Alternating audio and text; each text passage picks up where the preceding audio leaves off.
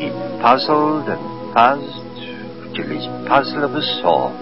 Then the Grinch thought of something he hadn't before. Maybe Christmas, he thought, doesn't come from a store. Maybe Christmas, perhaps, means a little bit more.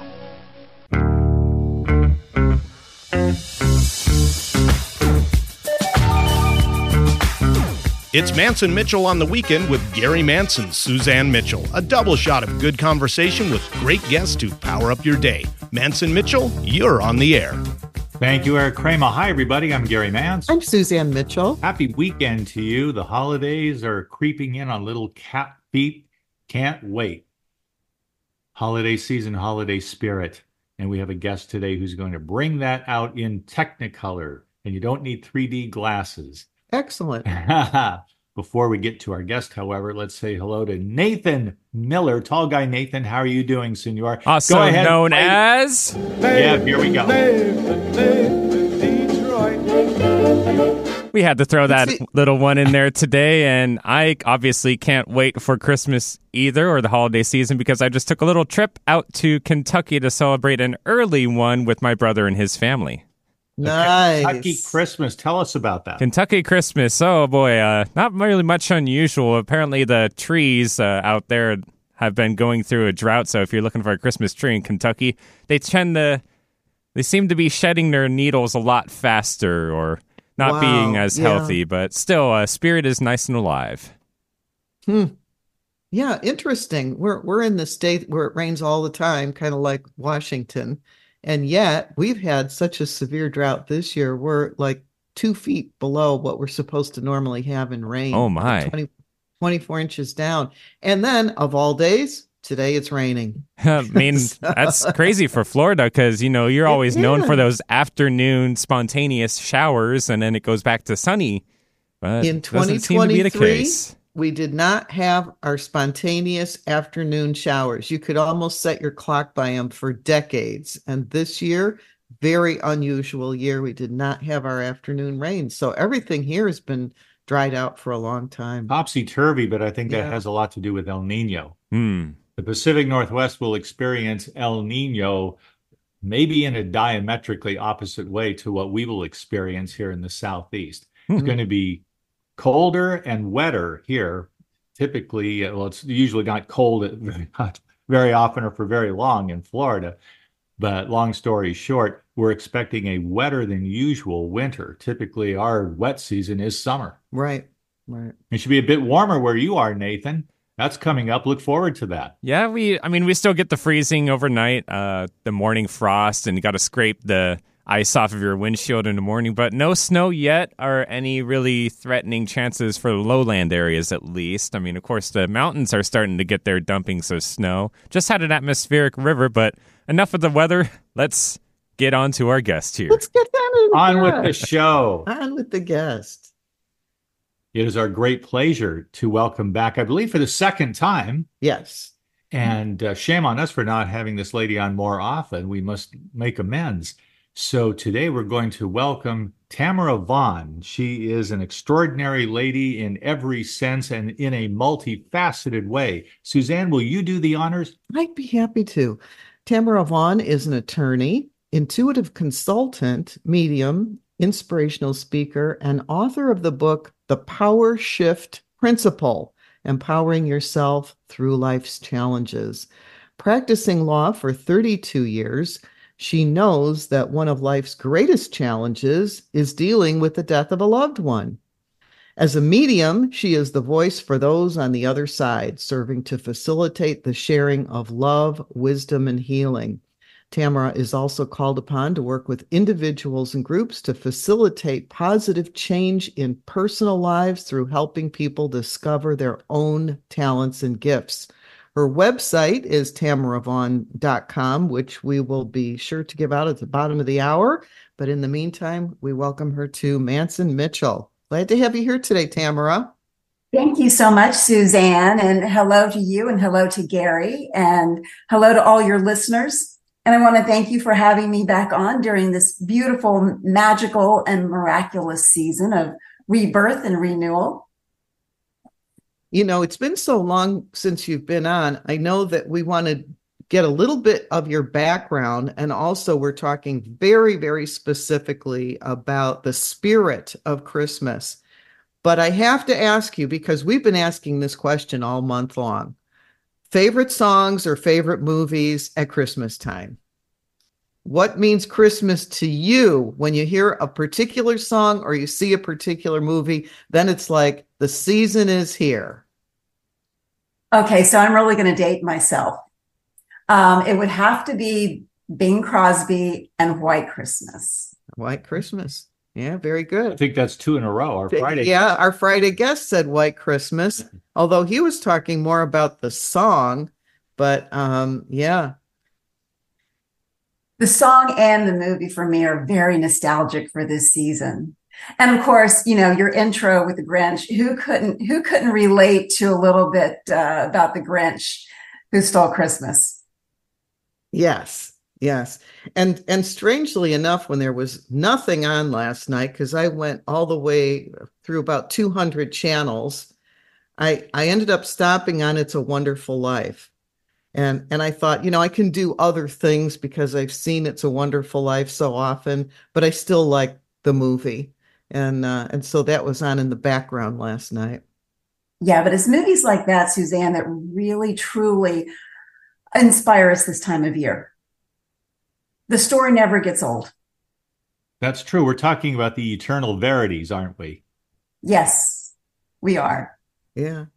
And of course, I like to mix in comedies. And last year was the first time I think since it came out that Suzanne and I did not see it, but A Christmas Story is one of our favorites. It's my all-time favorite.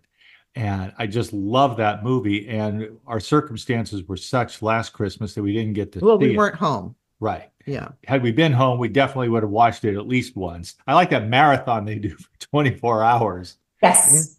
Yeah, we'll catch that again this year because we just laugh all the way through it. We love Darren McGavin and the way he moves around and does his body in that movie. Just crazy. I stuff. thought he was fantastic. Yeah. I just, it's a treasure. Yeah.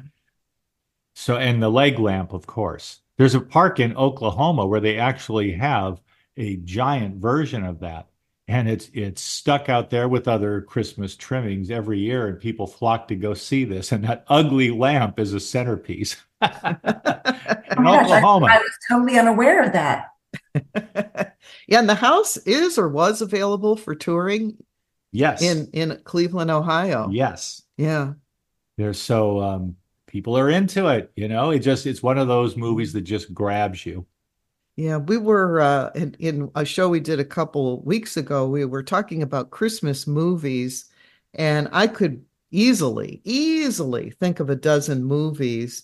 And in looking it up online on the internet, there were 132 Christmas movies listed. And so, they were in categories, and I like the early ones too, the ones from the 40s and 50s. Fun movies, White Christmas, Christmas in Connecticut, some of those old-timey movies. And Not that we were dating ourselves, Suzanne. We have a boomer audience, so they're all nodding their heads in agreement, and they're going, yeah.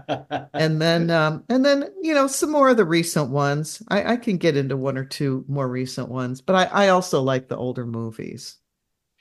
When it comes to traditions, Tamara, I did want to ask you, reaching back into your childhood, your adolescence, what were the family Christmas traditions that were most special to you?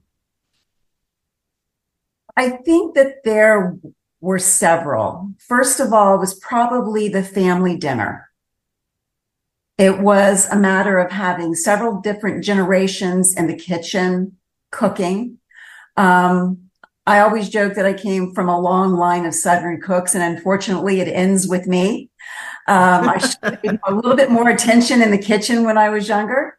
But, the other thing to me that was so special is there were two Christmas ornaments, very old Christmas ornaments, and they both said Merry Christmas. They were both red ornaments with white glitter on them. And we would all decorate the tree, but those were the last two ornaments that would go on the tree. And my dad always placed them on the tree. And to this day, I still place them on the tree as the last two ornaments in honor of my mom and my dad. That's what I was getting at. That is nice. Something That's a nice to mark, ritual. to mark the occasion and honor one's ancestors. Yeah. Yes. Yes, they're over 60 years old. So, and, I cringe each and every time thinking, I hope this year's the year, I don't want them to break. Right. But at the same token, what would I lose in memories if I didn't take the chance and put them on the tree? Right. Yeah. And as far as 2023, do you decorate your horses?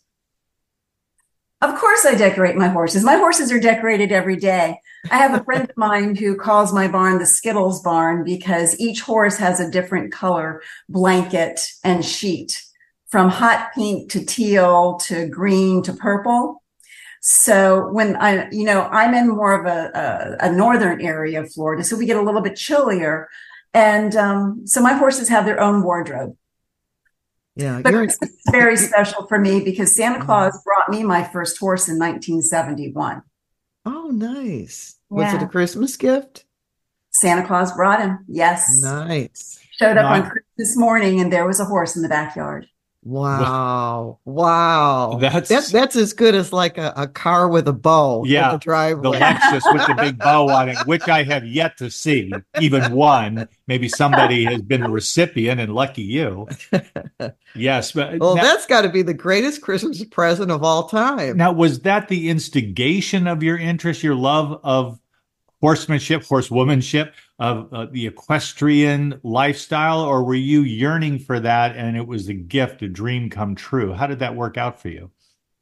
This was all my mother's fault. When I was 3 years old and she would go to the grocery store, there was a pony ride outside of the grocery store. So she would always go get groceries and then take me to the pony ride.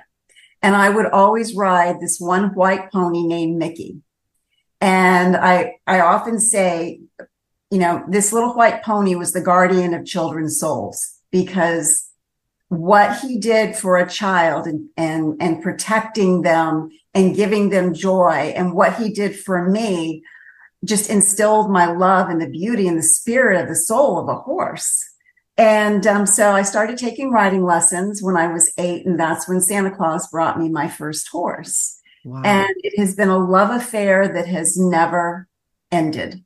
Mm-hmm. I have 4 horses with me right now. And they're all rescues, by the way.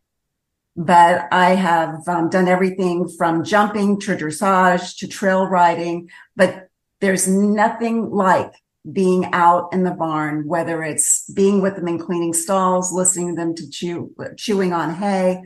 I'm still that 3-year-old in love with them as I was from the first time I saw them.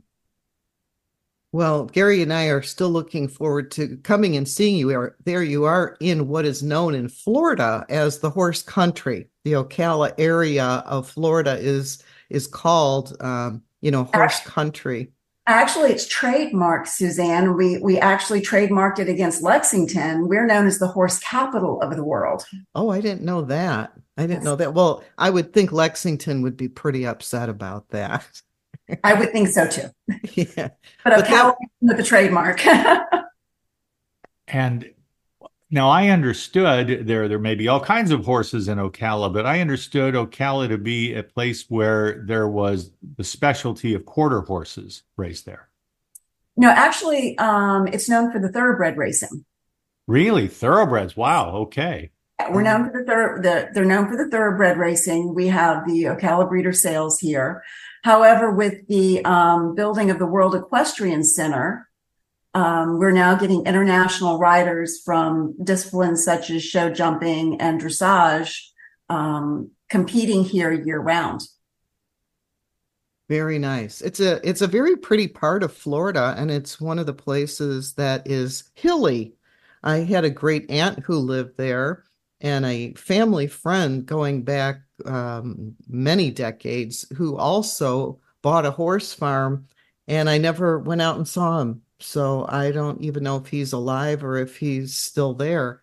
But Gary and I have promised ourselves that we were going to come and see you in Ocala about 2.5 hours or so from Sarasota, and and we'll go in and acquaint ourselves with your four friends out in the barn. But you weren't always there, and you have an experience in your background that Gary and I got a little bit of a taste of last year. Nothing like what Tamara experienced, but not quite to the extreme.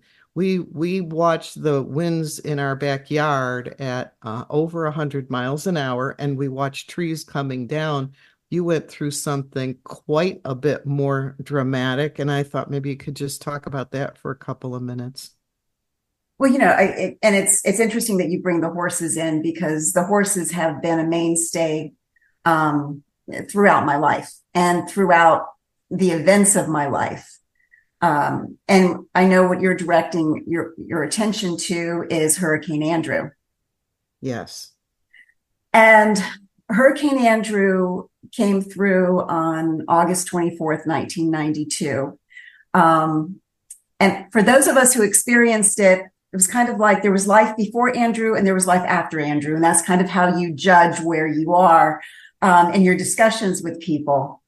And for me, I had been practicing law. I was a new attorney, had just graduated. I had been practicing law on the west coast of Florida, and I had my horses over on the west coast of Florida. I moved back over into the Homestead Redland area and could not find, actually it was on my birthday, so it was on August 2nd, and I couldn't find anyone to bring my horses back to the Homestead Redland area. So I was very frustrated. But meanwhile, they were being boarded, they were being taken care of. And then on August 24th, 1992, I was very grateful that they were not there, because Andrew came through, and Andrew was not supposed to actually turn in and hit our area. But since when do hurricanes do what weather forecasters direct them to do? And during that time, I was in the area where the highest winds were going through. Studies later had shown that in the area that I was in 2 square miles, there had been over 75 tornadoes touched down. The winds were more than significant. They reached much higher than 150 miles an hour. Literally, for those of us who were there, had Andrew lasted 30 more minutes, many of us would not have made it. And for the next 5 months, I was without electricity, and basically, having just graduated from law school with a doctorate degree, I was homeless. And for the most part, sleeping out of my truck and trying to deal with rebuilding life after Andrew. And I was also very grateful, because the one thing that kept me going throughout the rebuilding process was knowing that some beautiful higher power had kept my horses safe. My horses, the barn that they would have been in, it was no longer in existence. The barn was gone. All you could see was the pad, and it was perfectly clean. So my horses would have been lost during Hurricane Andrew. So I was very blessed. And that is, for me,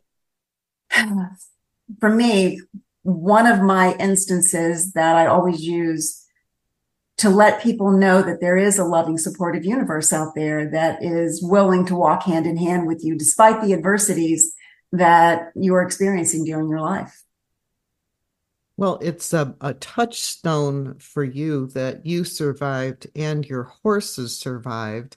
And it's also interesting because I think it kind of plays a role in the idea that in your left brain analytical world, that you were dealing with the contracts and the conflicts of the legal profession, but at the same time, you were also really experiencing your own spirituality, which was also blossoming and expanding during that time.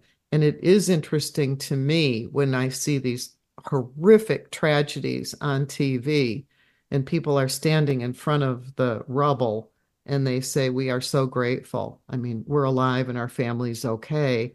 And you just want to shake your head. After people have lost everything, they're very in touch with having their lives. Yes. That they're alive. And having finding the things that are truly important to them. And when I talk to people, I say, the things that were important on August 23rd, the things that you were worried about, the things that you were stressed out about, the crazy little things that irritate us from day to day, on August 24th, they didn't matter. Suddenly, when it comes down to facing life and death, and what I've also said is that as difficult as it is to lose physical property and to think about rebuilding physical property, rebuilding can happen. It can occur. You can acquire physical objects again. But what happens during a process such as Andrew is the rebuilding of the inner soul and the inner spirit, and the reawakening of that connection that truly permeates those moments and says, this is who you are and this is what's important. And that becomes a realization. That realization, Tamara, happens in the midst of destruction that, unless they've changed the language and I didn't know about it, insurance companies will refer to as an act of God. Correct. And I don't know that it's happened recently with the tornado in Tennessee, for example, where there were fatalities and massive destruction in localized areas. There have been people who, after such a disaster, have worshiped on a Sunday morning at the shell of a church that was blown down by, be it a tornado or hurricane or whatever other natural disaster. And they're praying with thanksgiving to God, who, if you look at it cynically, looks like you're praying in a church that God just blew down, and you're thankful about it. So that's where I have to push away the cynicism and try to enter that dimension of faith. But, isn't it interesting, though, that insurance companies will call tornadoes and hurricanes and all these devastating events acts of God? See how much we blame God for?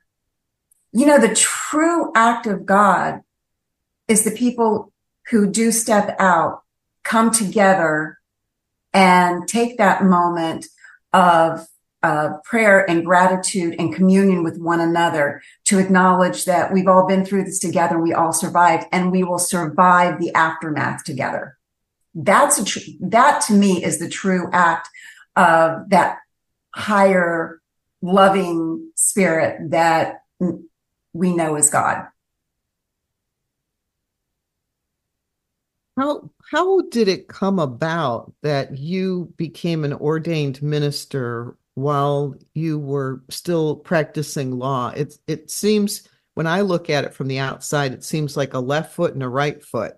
One being very practical and the other one being very spiritual. How did you decide to, do that?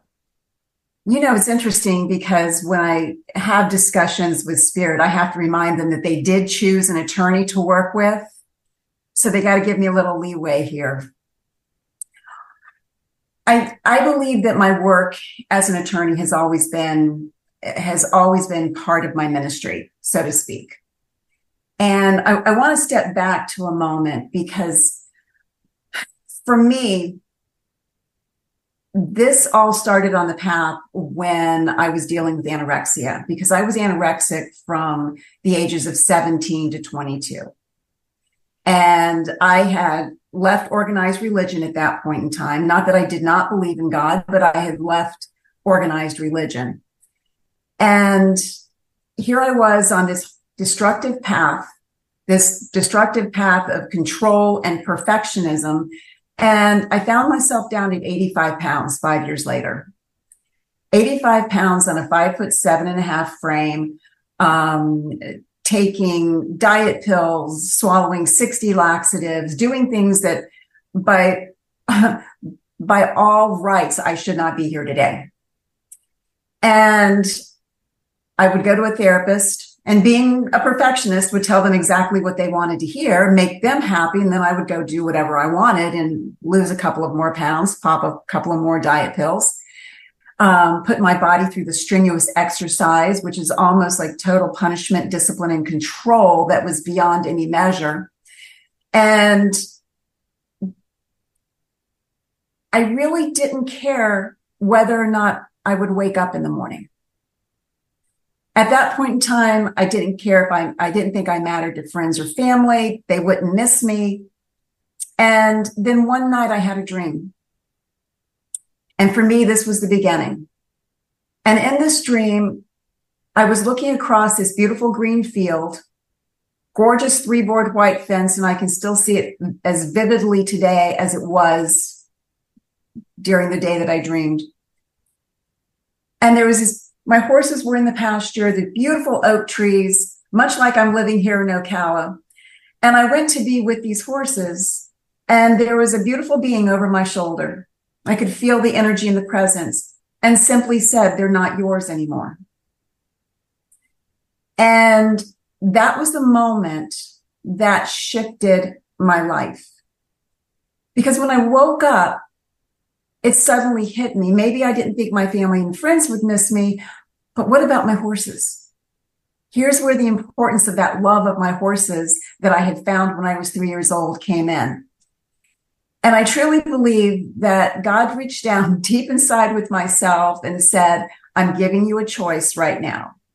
You can choose to live or you can choose to die." And use the one thing that would help me make that decision, and that was using my horses. And from that moment on, I did everything that I could to get control of my mind, work it into a positive discipline rather than a negative discipline. And I was able to overcome anorexia.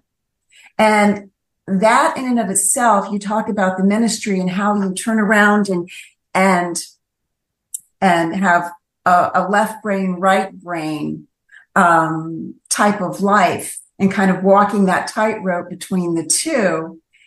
That was where the integration of it actually began. It was a long time ago. I mean, so that's really been your whole life. That's not a recent development. If that happened to you when you were in your 20s, then that's in your adult life, you have always walked that line between the spirituality and practicality. And for me, working with what I do as an attorney, because I'm a probate attorney, as you know, so I deal with death and dying every day and estate planning.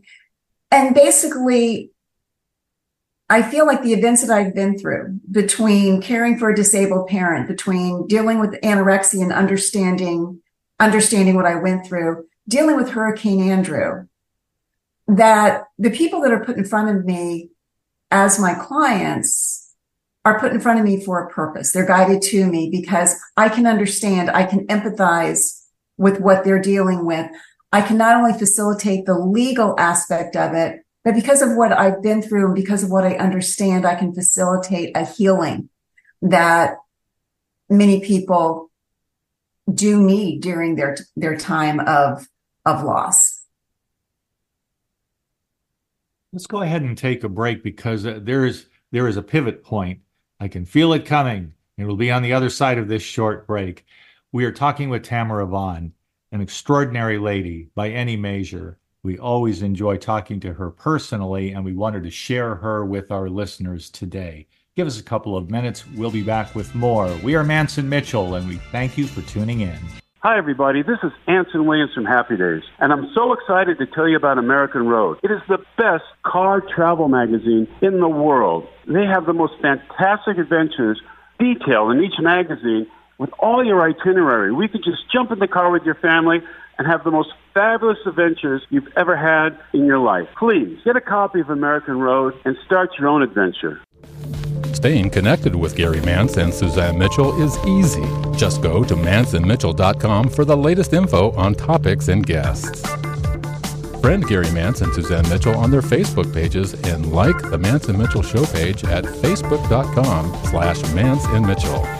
If you're on Twitter, share a follow with Gary and Suzanne at Mantz Mitchell. Join Gary and Suzanne Friday and Saturday mornings at 10 a.m. for an unusual show that covers everything from personal growth to the paranormal. Here's an amazing act. Here's a tremendous act. Here's a startling act. The amazing, the thrilling, the greatest, spectacular, incredible, exciting, wonderful, world-famed, most unusual novelty act. The home of the A-Team of Alternative Talk is mantsandmitchell.com. Heard right here on Alternative Talk 1150 AM or streaming live from your computer anywhere. Terry Loving wants to help you with your online marketing challenges right now. She has several courses she is giving away to help you get your business working for you online. Yes, giving away. WordPress websites are her specialty, yet her technical skills go way beyond that. Check out her blog at terryloving.com or email her directly at terry@terryloving.com. That's terry@terryloving.com. I'm Gary Mantz. I'm Suzanne Mitchell. We're a couple of baby boomers who bring you a talk radio mix of metaphysics and music, politics, and pop culture. And you never know which celebrity will join us for an interesting conversation. Mantz and Mitchell is Boomer HQ, Friday and Saturday mornings at 10 on 1150 AM KKNW. Your home for alternative talk in Seattle and Western Washington. Alternative Talk, 1150 on AM, 98.9 HD3 on HD, 1150kknw.com on the web. Welcome back to Mantz and Mitchell, and thank you, Brenda Lee, rocking around the Christmas tree, 13 years old, and this year it is the #1 downloaded song for Christmas, and it's just amazing to me, absolutely amazing. This whole generation wondering where it came from. Right. Rocking around the Christmas. 13 years old. She recorded it in July of that year. They created a whole big Christmas set for her for television. And it just amazes me. A voice like that is truly wonderful. Tamara Vaughn, if people would like to find out more about you and your horses and your mediumship and your life and your website and anything, how do they get connected? Where are the places they can find you?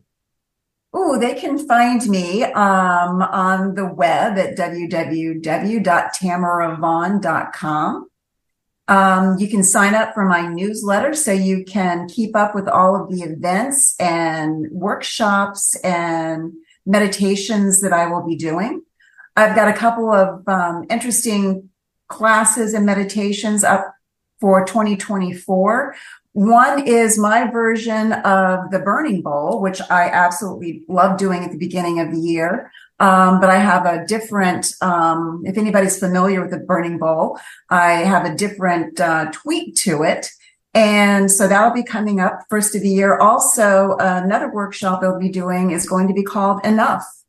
So many people always ask, am I enough? Am I doing enough?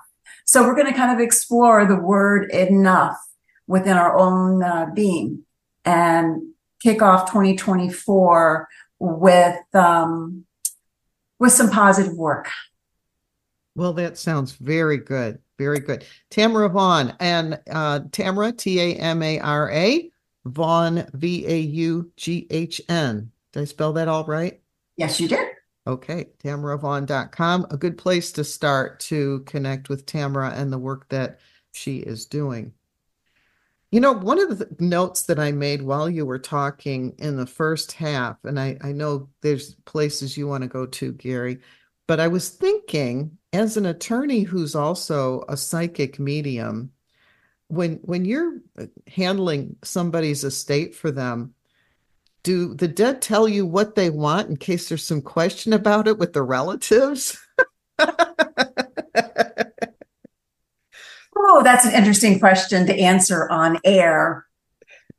So, interestingly enough, I want to say that, yes, on a couple of occasions, I have had those from the other side make suggestions as far as how to handle a few things. But of course, you know, as an attorney, I have to handle them the way that the law dictates I do.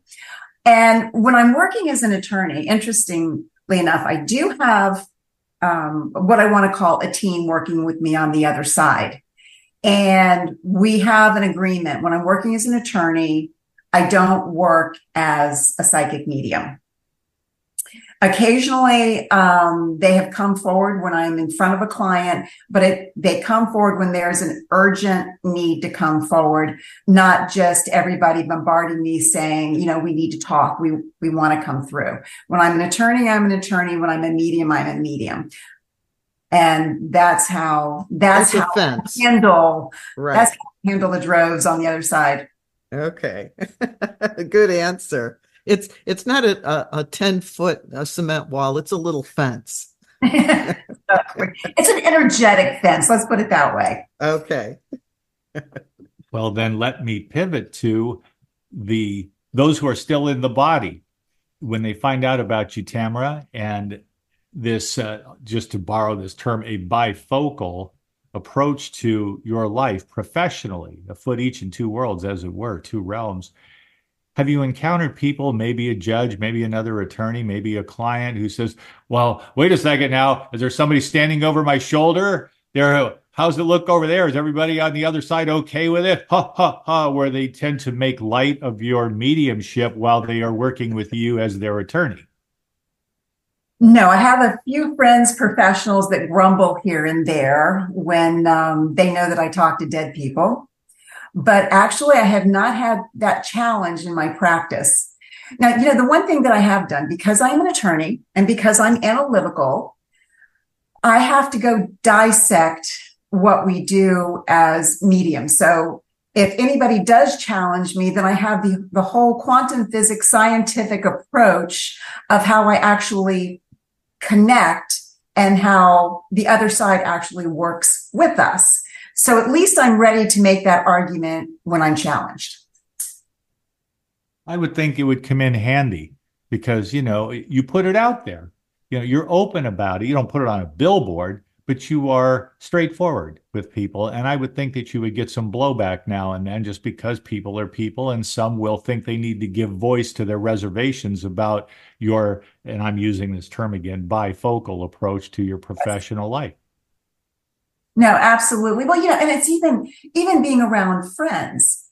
People think because you're psychic medium that I know everything that's going on in your life. Your dead people are telling me all your secrets and, I'm reading your mind. And that's not what being a medium is about.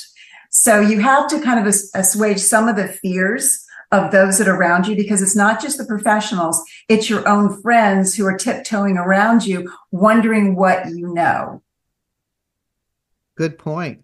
Good point. Earlier in the conversation, you talked about an early time in your life when you gave up organized religion. And then you became an ordained minister. And I'm going, now, wait. You gave up organized religion. You became an ordained minister. And one of the things that Gary and I wanted to have you address was this idea of the Christmas spirit.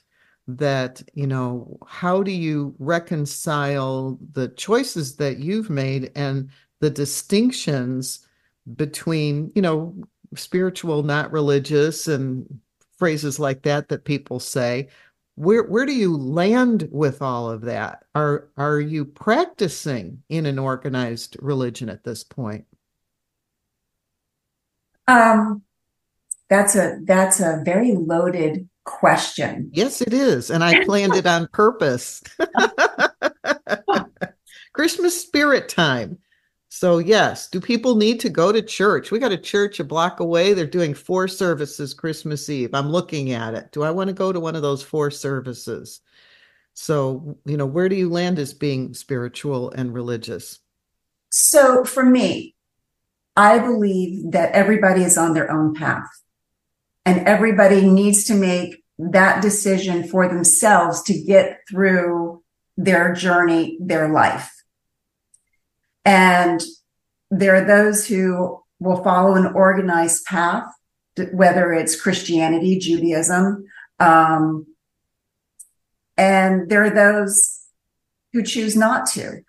For me, one of the reasons why I stepped away from the organized path of religion, I was raised a Lutheran, but what seemed to become important, and please do not take this that I'm being disrespectful of any religion, but for me at that time, what I sensed as a young person, as a teenager, that was more important was what color candle we lit, what color robe the pastor was wearing, what phrase we repeated over and over again in church. And that was the importance.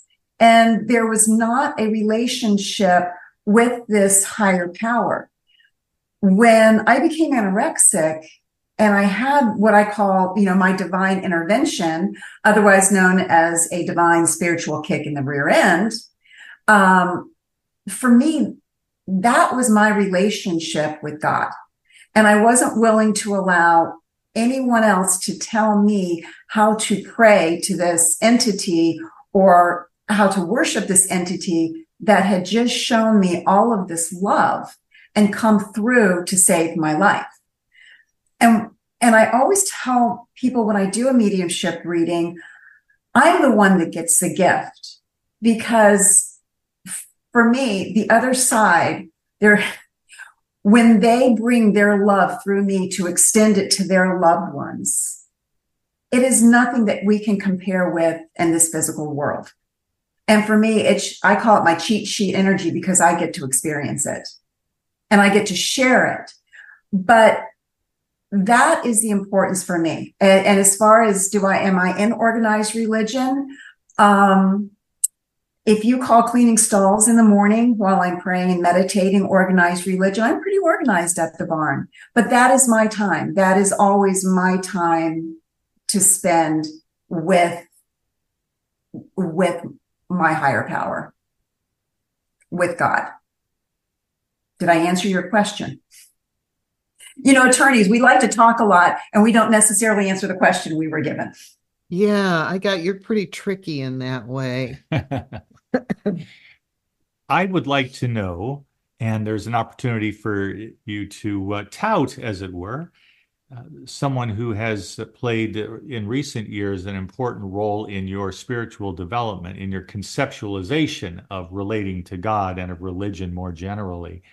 And that's a gentleman by the name of Jim Palmer, and I do not refer to the Hall of Fame baseball pitcher, Jim Palmer, who writes about religion in a way that gives people encouragement if they are disinclined to join an organized religion, but still want to have a relationship with God. Yeah, absolutely. Actually, I was just introduced to some of his work not long ago, and it really truly resonated with me, because we talk about and going forward into 2024 and talking about renewing ourselves, because if you follow the renewal aspect, you're renewed through the transformation of your mind. There are many things that for some people can be quite toxic about following an organized religion. For me, it was the concept that there was this angry, vengeful higher power, this God, that if I took one misstep, the lightning bolt was going to come down. And it's a pre-programmed notion in our own being, and we work off that so many times throughout our lives. And I believe that Jim Palmer really does speak a lot to this, and coming down and supporting the theory that we are supported by a loving being that may have been, alienated from us through an organized thought process and religion. Tamara, one of the things, what I feel very strongly about is that there is a very good higher purpose for organized religion, and that is to bring people into community. Gary and I met at a church. There are so many good organizations that are doing good work, and they are doing the work of a higher power, and people are gathering together in such a way and working together synergistically that they are doing phenomenally great things. When I think about working or not working, it occurs to me that no matter what the job is, whether it's an attorney, a radio broadcaster, a dentist, a minister, a plumber, or a car mechanic, you're always going to have good and bad.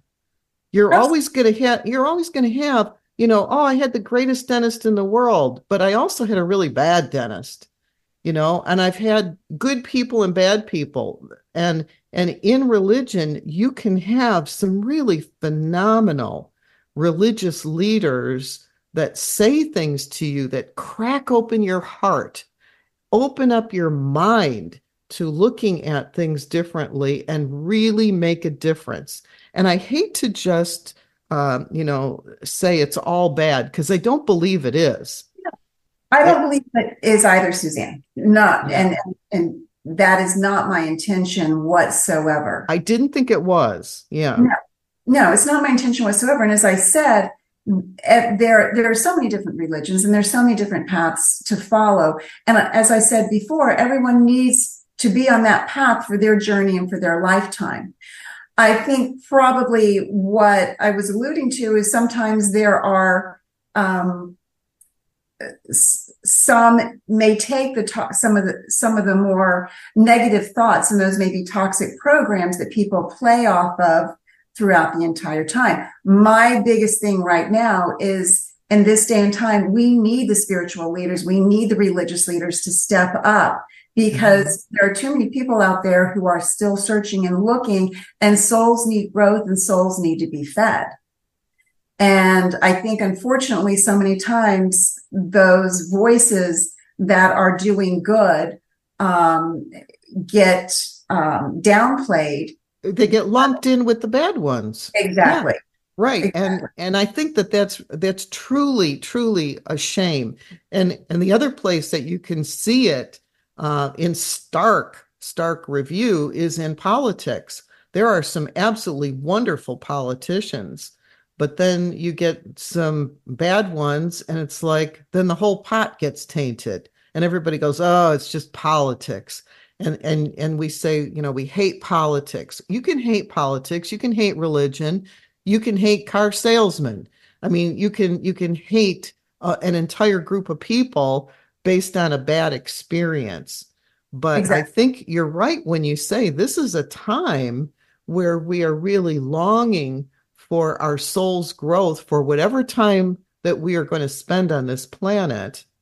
And I think getting together with other people in a community really allows you a space to love and be loved.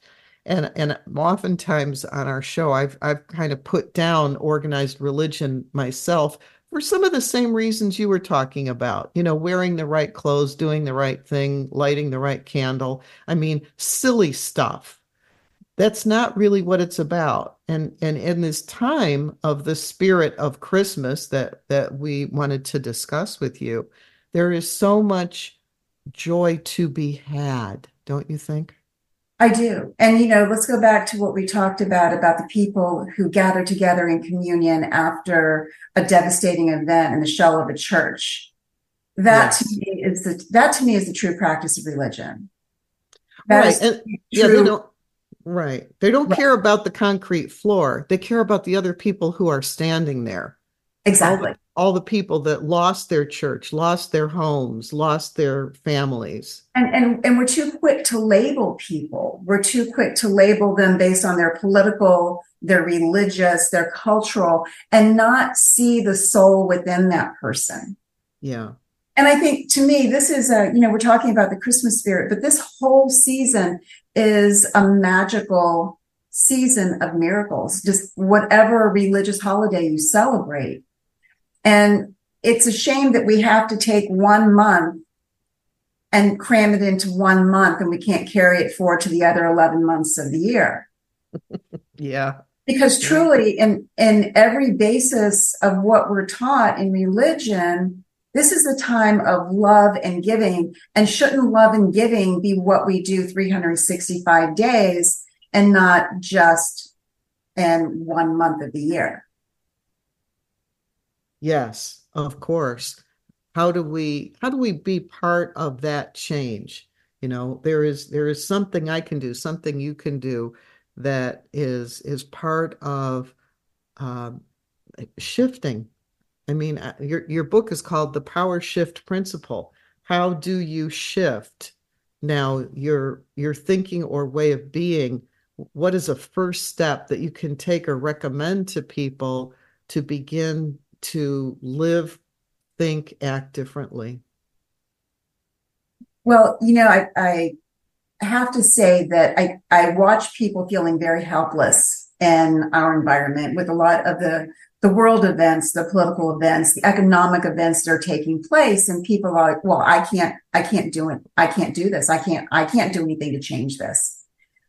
And yet we're not responsible for the entire world. We're responsible for our piece of the puzzle of this entire painting, if you think about it. And if we look at it from that point, think of a pebble being thrown into a body of water, and look at the gentle waves emanate away from that single small pebble. Look for the good. Look for the small things.